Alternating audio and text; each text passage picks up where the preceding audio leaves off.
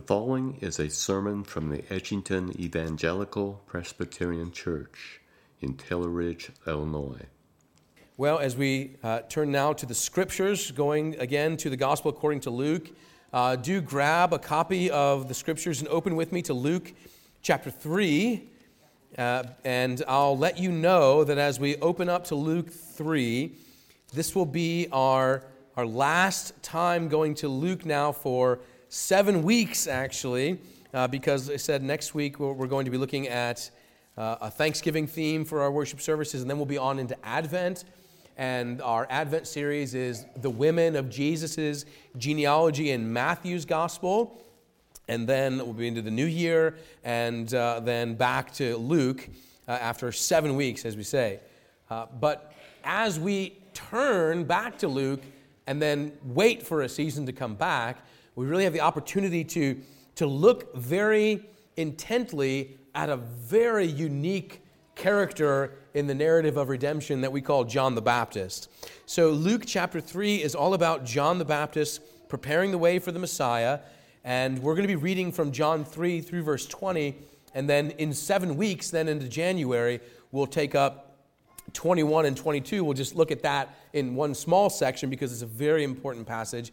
But if you've ever heard about before John the Baptist or known something about him, he's something of a wild figure. Matthew's gospel describes him: long hair, eating locusts, living in the wilderness. He took a Nazirite vow in the Old Testament, and he's just kind of a wild figure. And really, we don't really know what to do with him, except think that he's just standing in the river and getting people wet in the Jordan River. But there's much more about him that we want to learn and understand that actually has a lot of relevance for how you and I, 2,000 years later, need to understand the ministry of John the Baptist. So let's pray together, and then we'll hear God's word this morning.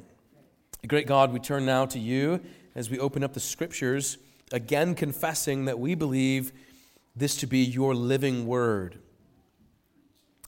Father, your Spirit moved Luke, the physician, to record these words for us that we might have the true testimony of Jesus Christ. So we pray now that that same Spirit would come amongst us to illuminate our minds, give us understanding, to illuminate all that is darkened within us, that we might walk in obedience and in the light. So Lord, come and transform your people by your power, according to your word, we pray, in Jesus' name. Amen. Now hear now the word of God, Luke chapter 3 and the first 20 verses. John the Baptist prepares the way. This is the word of God. In the 15th year of the reign of Tiberius Caesar, Pontius Pilate being governor of Judea, and Herod being tetrarch of Galilee, and his brother Philip, tetrarch of the region of Iturea and Trachonitis, and Lysanias, tetrarch of Abilene, during the high priesthood of Annas and Caiaphas, the word of God came to John, the son of Zechariah, in the wilderness. And he went into all the region around the Jordan, proclaiming a baptism of repentance for the forgiveness of sins. As it is written in the book of the words of Isaiah the prophet, the voice of one crying in the wilderness, prepare the way of the Lord, make his paths straight. Every valley shall be filled, and every mountain and hill shall be made low, and the crooked shall become straight, and the rough places shall become level ways, and all flesh shall see the salvation of God. He said, therefore, to the crowds that came out to be baptized by him, you brood of vipers, who warned you to flee from the wrath to come? Bear fruits in keeping with repentance, and do not begin to say to yourselves, we have Abraham as our father. For I tell you, God is able from these stones to raise up children for Abraham. Even now, the axe is laid to the root of the trees. Every tree, therefore, that does not bear good fruit is cut down and thrown into the fire. And the crowds asked him, what then shall we do? And he answered them, whoever has 2 tunics is to share with him who has none, and whoever has food is to do likewise. Tax collectors also came to be baptized and said to him, Teacher, what shall we do? And he said to them, collect no more than you are authorized to do. Soldiers also asked him, And we, what shall we do? And he said to them, do not extort money from anyone by threats or by false accusation, and be content with your wages. As the people were in expectation, and all were questioning in their hearts concerning John, whether he might be the Christ, John answered them all, saying, I baptize you with water, but he who is mightier than I is coming, the strap of whose sandals I am not worthy to untie. He will baptize you with the Holy Spirit and fire. His winnowing fork is in his hand to clear the threshing floor and to gather the wheat into his barn, but the chaff he will burn with unquenchable fire. So with many other exhortations, he preached good news to the people. But Herod, the tetrarch, who had been reproved by him for Herodias, his brother's wife, and for all the evil things that Herod had done, added this to them all, that he locked up John in prison. Amen. The grass withers and the flower fades, but the word of God does indeed abide forever. So let's keep our Bibles open here as we see John the Baptist.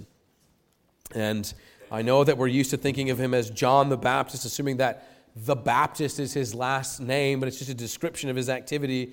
But I want us to see actually John the Baptist in three different ways, all with the letter P, hopefully to alliterate and organize this. First of all, John the prophet in the first 6 verses. And then in verses 7 through 18, John the Proselytizer. And then concluding 19 and 20, John the prisoner. So John the Baptist we see here is actually John the prophet, John the proselytizer, and John the prisoner.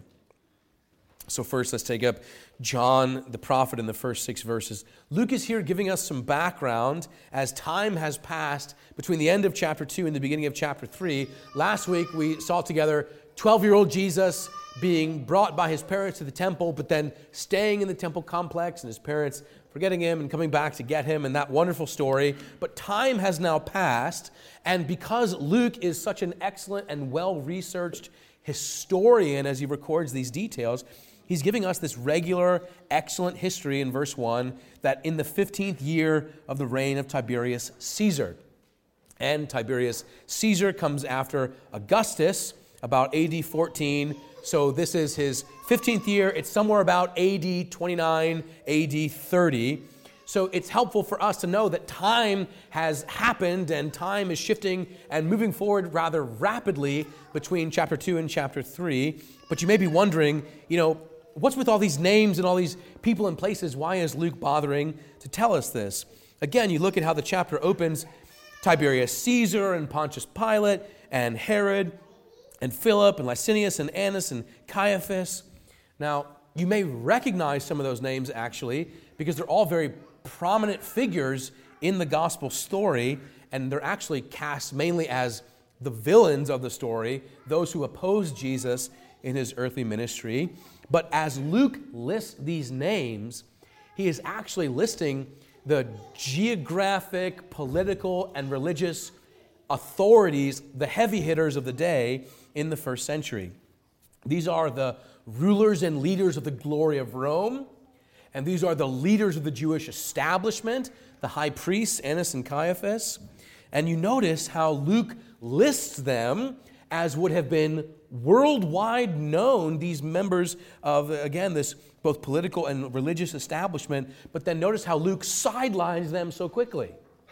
All these important people in all their high and lofty places, the power brokers of the day, but the real story is in verse 2 that amidst all of these high people and high places, in verse 2, the word of God comes to John. That's the key thing that Luke is saying here in the beginning. That all these big names, with all of their authority and all their prominence and all their on and on and on, are just a backdrop to God's main event of the word of God coming to John. And this is John of Zechariah and Elizabeth's son, John, that we learned about in chapter 1. Again, we're used to calling him John the Baptist, but in customary Old Testament fashion, John is actually a prophet. It's entirely appropriate to say that John the Baptist is the last prophet of the Old Testament. because John is a man who has the Word of God come to him. And that's the same way the Old Testament speaks of the Word of God being given over to a prophet to then speak to the people what God has to say. Prophets are a mouthpiece of God to say to the people what God wants them to hear. And what is it that he wants them to hear? The substance is here, there in verse 3, that he went into all the country around the Jordan, preaching a baptism of repentance for the forgiveness of sins. And in case we're not familiar, Luke does the research to say this is exactly as Isaiah prophesied some 400 years ago, that there will be a voice crying out in the wilderness. Someone coming to prepare the way of the Lord in order that all flesh will see the salvation of God. So who is John?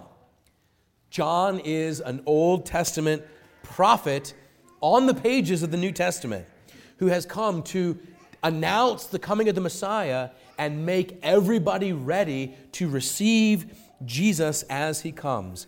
And because prophets are called to speak God's word to God's people, one of the things that regularly happens, especially in the Old Testament, but even now with John, is that people don't want to hear what the prophet has to say.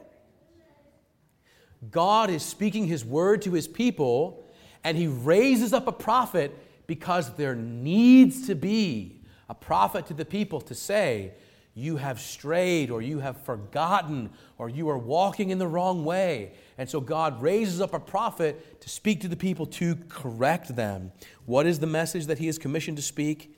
First of all, John the prophet. Now let's see the message that he speaks. John the proselytizer in verse 7 through 18. Again, a proselytizer is another word for an evangelist, somebody who speaks with conviction that somebody else might likewise share in that conviction and share in the faith that they are trying to be persuaded into.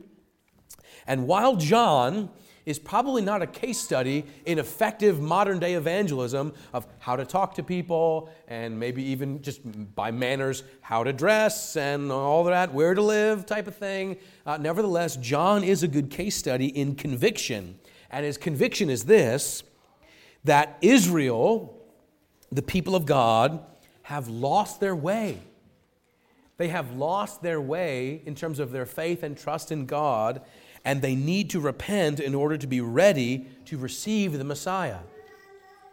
So as we're thinking about this, of course we know that the Messiah is Jesus, but if you've ever wondered why it is that so many people, when Jesus is doing his ministry, reject him and don't believe in him and don't receive him and rather scoff and mock at him, it's for the same reason that God raised up John, because their hearts were dispositionally calcified against the truth that God is bringing a Messiah. And they think to themselves, but we're fine. We're fine. We don't need Messiah, or if Messiah is going to come, he's surely not going to call on me to do what John is saying, that the people need to repent. And this is John's urgent word. And quite frankly, we can be honest about the fact that John is here preaching this urgent word with a severe tone.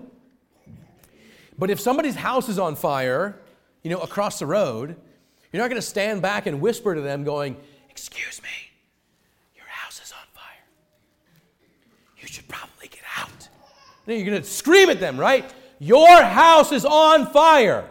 Get out. You're going to die if you don't come out of the burning house." And that's what John is doing. He's saying to the people of Israel, your proverbial house is on fire and you're not safe. John is shouting about repentance. See it there in verse 8. Bear fruits in keeping with repentance. It's the Greek word metanoia. It's a compound word which means to change one's mind or to change one's understanding. It combines both the rational decision and the willful act to do something different, to change, to go this direction and then stop going that direction, go 180 degrees and go the other direction. Repentance is not just a feeling. It is not just a feeling of sorrow or sadness or guilt or culpability, but rather the manifestation of the understanding that I'm going the wrong way and I need to change and go the other direction. Do something is John's point of emphasis. Now, of course, John's father, Zacharias, said that this would be what his boy was going to be doing. If you look back in chapter 1, verse 77, in Zacharias Benedictus, Luke 1:77 is when Zacharias says that you, son, speaking of John, will give knowledge of salvation to his people in the forgiveness of their sins. Now let's stop and think about this, because it has very important application for us today. Everybody loves the idea of forgiveness, don't they? Everybody thinks that that's great news. But the important part of this forgiveness is that it's forgiveness from sin and transgression and law breaking and covenant breaking and alienation from God. Forgiveness from sin is what John is talking about. Everybody loves the idea of forgiveness, but when you're talking about forgiveness of sins, then you have to recognize that you have sin. And not just that you do sins, but that you are in fact a sinner. Everybody loves forgiveness until you have to realize, what exactly am I being forgiven of? Not just what I do and what I don't do, but who I am as a sinner. You think about this as the way we worship God even still today, don't we? We have this call to confession every Lord's Day. Why do we do that? You think about this? Why do we do this? Because the gospel is saying to us that our reconciliation from God comes by way of our acknowledgement, our confession, our repentance. Lord, we have sinned. Lord, we are sinners. Forgive us. Have mercy. And the assurance of pardon comes to speak the word of the gospel grace to us in light of our confession and in light of our repentance. But we don't speed along right to assurance. We have to do the true work of what the gospel says in repentance to receive forgiveness. It wouldn't make sense to run right to assurance without the prior parts. And that's actually what the Jews were wanting to do, because John is getting ahead of them right there in verse 8 when they're tempted to say, no, but we don't need to be forgiven. We're Jewish. We're the children of Abraham. John gets ahead of that and says, do not begin to say to yourselves in verse 8 that we have Abraham as our father. For God is able to raise up even from these stones children for Abraham. He's saying you're not excused because of your heritage. You're not excused because of your identity. You're not excused from repentance. And John's message has this, you notice it, it's deeply almost uncomfortable, this apocalyptic, judgmental tone, especially there you see there in verse 9. Even now the axe is laid to the root of the trees, and the trees that don't bear fruit are going to be cut down and thrown into the fire. You don't have to make very close connections before you realize what that's talking about, right? John is talking about judgment. He says the axe is being laid to the tree. It's going to be chopped down and discarded into the fire. John says this is coming. And this message has this apocalyptic theme. And he says, if you're going to be ready and if you're going to be prepared for the fact that this is coming, then you need to see real change. And so what he's saying in verses 10 through 14, whether with property ownership or tax collection or soldiers, he says, change and manifest that change in real practice. Actually, the Jewish historian Josephus speaks of John the Baptist. Josephus is one of the really interesting narrators of Jewish history. Of course, it's not divinely inspired, but Josephus writes about the same time as the Bible's activity and history are taking place. And listen to what Josephus says about the man John. He says, he exhorted the Jews to lead righteous lives, to practice justice toward their fellows, and live with reverence before God.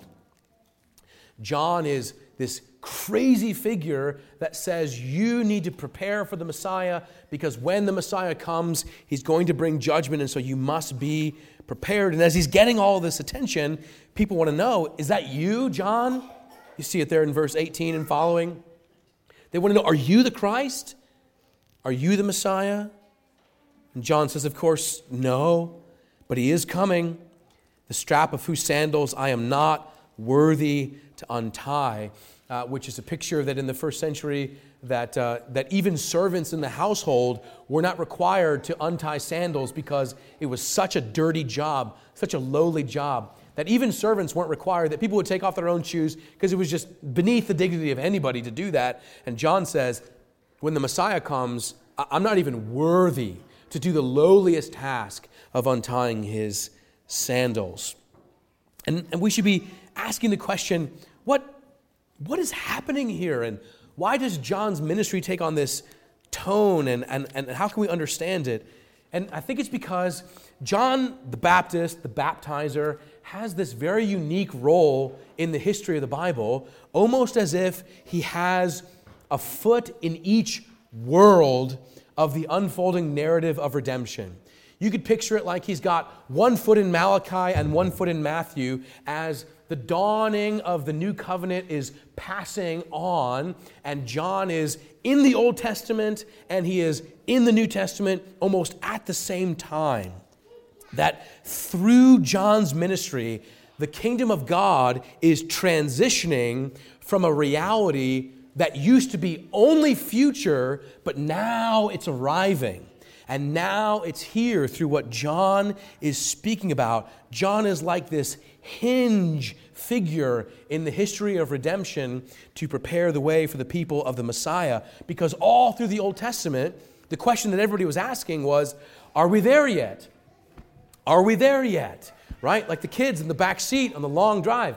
Is it time yet? Are we there yet? And the answer was always no, and not yet, and not quite.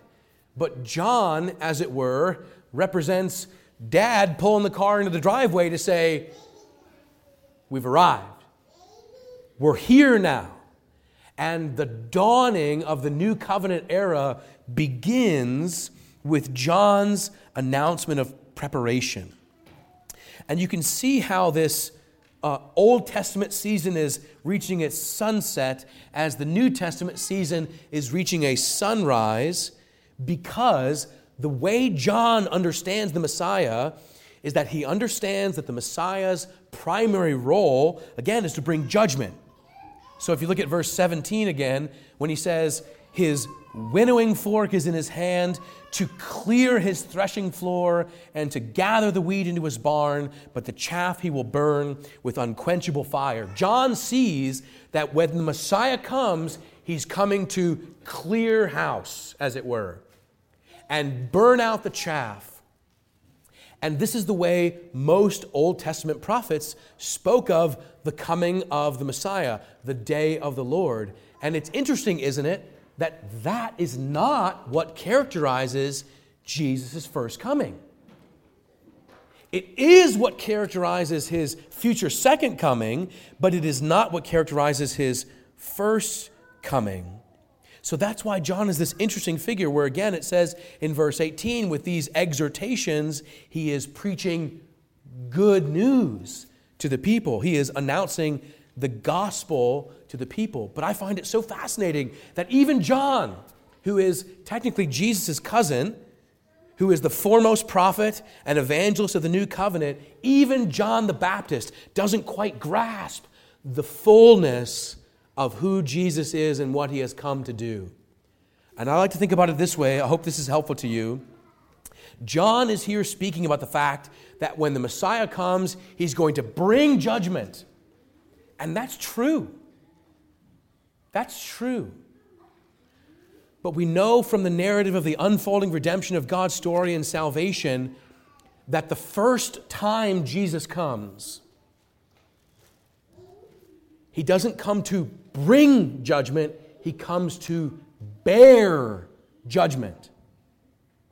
So that all who place their hope in him have their judgment borne by him, so that when he comes again, it is to bring judgment. But he first comes to bear judgment. Then he comes to bring judgment. But John sees these so overlapped, just like Old Testament prophets, that they only see one reality, but the fullness expands that John is calling the people to repent in preparation for the coming Messiah. John the prophet John the Proselytizer, and now John the prisoner. Verses 19 through 20. John is declaring this message all through the region of the Jordan, and it comes to the ears of a man introduced to us there in verse 1, Herod the Tetrarch of Galilee, otherwise known as Herod Antipas, not to be confused with Herod the Great. That would be his father. Herod the Great is the Herod of the birth narratives that ordered all Jewish males 2 and under to be killed in Bethlehem in an attempt to snuff out the Messiah. That was Herod the Great. This Herod is Herod Antipas, his son, who's actually a scoundrel in his own right too, and it appears that John is calling him on it because Luke writes in verse 19 that John reproved him for Herodias, his brother's wife. Now, there are historical details that Luke doesn't mention about this, but that we should know. The basic summary here is that Herod is a tetrarch of Galilee, so he is a Jewish citizen commissioned by the Roman government to oversee this land. And Herod actually steals his brother's wife, marries her, and so his sister-in-law becomes his wife. And actually, the really crazy thing about their family tree is that not only is Herodias technically Herod's sister-in-law, she's actually also his niece too. So Herodias is Herod's niece and sister-in-law, now wife. And what does John have to say about all this? John calls it what it is. Let's just say that John is not invited to Herod's prayer breakfasts, right? Okay? John's ministry is to call Israel to repent, and that includes Herod. John calls it what it is, a violation of God's law, and tells the Tetrarch of Galilee, Herod, you need to repent of your sins. What does it get, John? Locked up. A prison sentence that will actually be an inevitable death sentence because Luke chapter 9 reports that John is going to be beheaded according to Herod. Now, why does Luke tell us all this? Because John is this, again, admittedly crazy figure whose ministry seems to be a massive failure in one sense. But John has this important key role because the Messiah is just about to be revealed. What's coming in Luke's gospel account is next the baptism of Jesus, his temptation in the wilderness, and the beginning of Jesus' public ministry. And to get ready for that, the people need to be prepared by way of repentance. Why? Because a Savior is only good news to people who know they have something to be saved from. A Savior is only good news to people who know that they are sinners. And this is what the entire Old Testament law and sacrificial system was designed to do, to tell the people that you need to be reconciled to God by way of atonement and forgiveness for your sins. This is still true to us today, and people have a hard time swallowing it still today, just as they did 2,000 years ago. Everyone loves the good news of forgiveness, but when you're clear about what you need to be forgiven from, people start getting massively offended. You're telling me I'm a sinner? And John says, yes. But the good news is that if you embrace what is true, if you, as it were, take the hard medicine, then you can be truly healed. Because you can only be forgiven of your sins when you acknowledge them. And the Messiah is coming to do that very thing. In fact, Martin Luther was very key on this because the very first of his 95 Theses read like this: when our Lord and Master Jesus Christ said, repent, he intended that the entire life of the Christian should be one of repentance. So this wide-eyed, long-haired, locust-eating, desert-dwelling, crazy guy named John saying repent looks crazy, but it's the wisdom of God, actually. So the Scriptures are here asking, do I have need of repentance? And the answer is, yes, of course. Do you have need of repentance? The answer is yes, of course. Repentance is not something that you do once along the way and then move on to other things. The fastest way to be healed is to acknowledge that you're sick. The fastest way to be reconciled to God is to admit your alienation. And the fastest way to embrace the truth of the gospel is to confess your sins and find mercy in Jesus Christ. Or to put it finally, Thomas Watson said in the 17th century this way: there are two essential graces for the life of a Christian believer, and it is repentance and faith. Watson says, these are the two wings by which the Christian believer flies to heaven. Repentance and faith by which the Christian believer flies to heaven. So we should see in this John the prophet, John the proselytizer, John the prisoner. In one sense, his ministry is not a massive success, but that's because God commissioned him to do a very unique role, to prepare the people. And as we stand on the precipice of a holiday season and the Advent season and all the rest, the message is still the same for us, that our hearts must be ready to receive Christ, as it were, regularly, as we acknowledge our need of the forgiveness of our sins and the wonderful grace that it has been supplied completely in Jesus. So friends, hear the word of John, which is the word of God. Let us repent of our sins. Let's pray. Oh, great God, we hear these words and they land upon us as John spoke them, something of a hammer to us, but they are a velvet hammer because it leads to life and it leads to godliness and it leads to forgiveness and it leads to hope. Oh Lord, in our nature, apart from the Spirit, we do not delight to repent, but transformed by your grace and through your Spirit, Lord, give us eyes that see and ears that hear this word and delight in it, we pray for Jesus' sake. Amen. Thank you for listening to today's sermon. If you would like more information about our church or its ministries, please visit edgingtonepc.org. May God bless and keep you.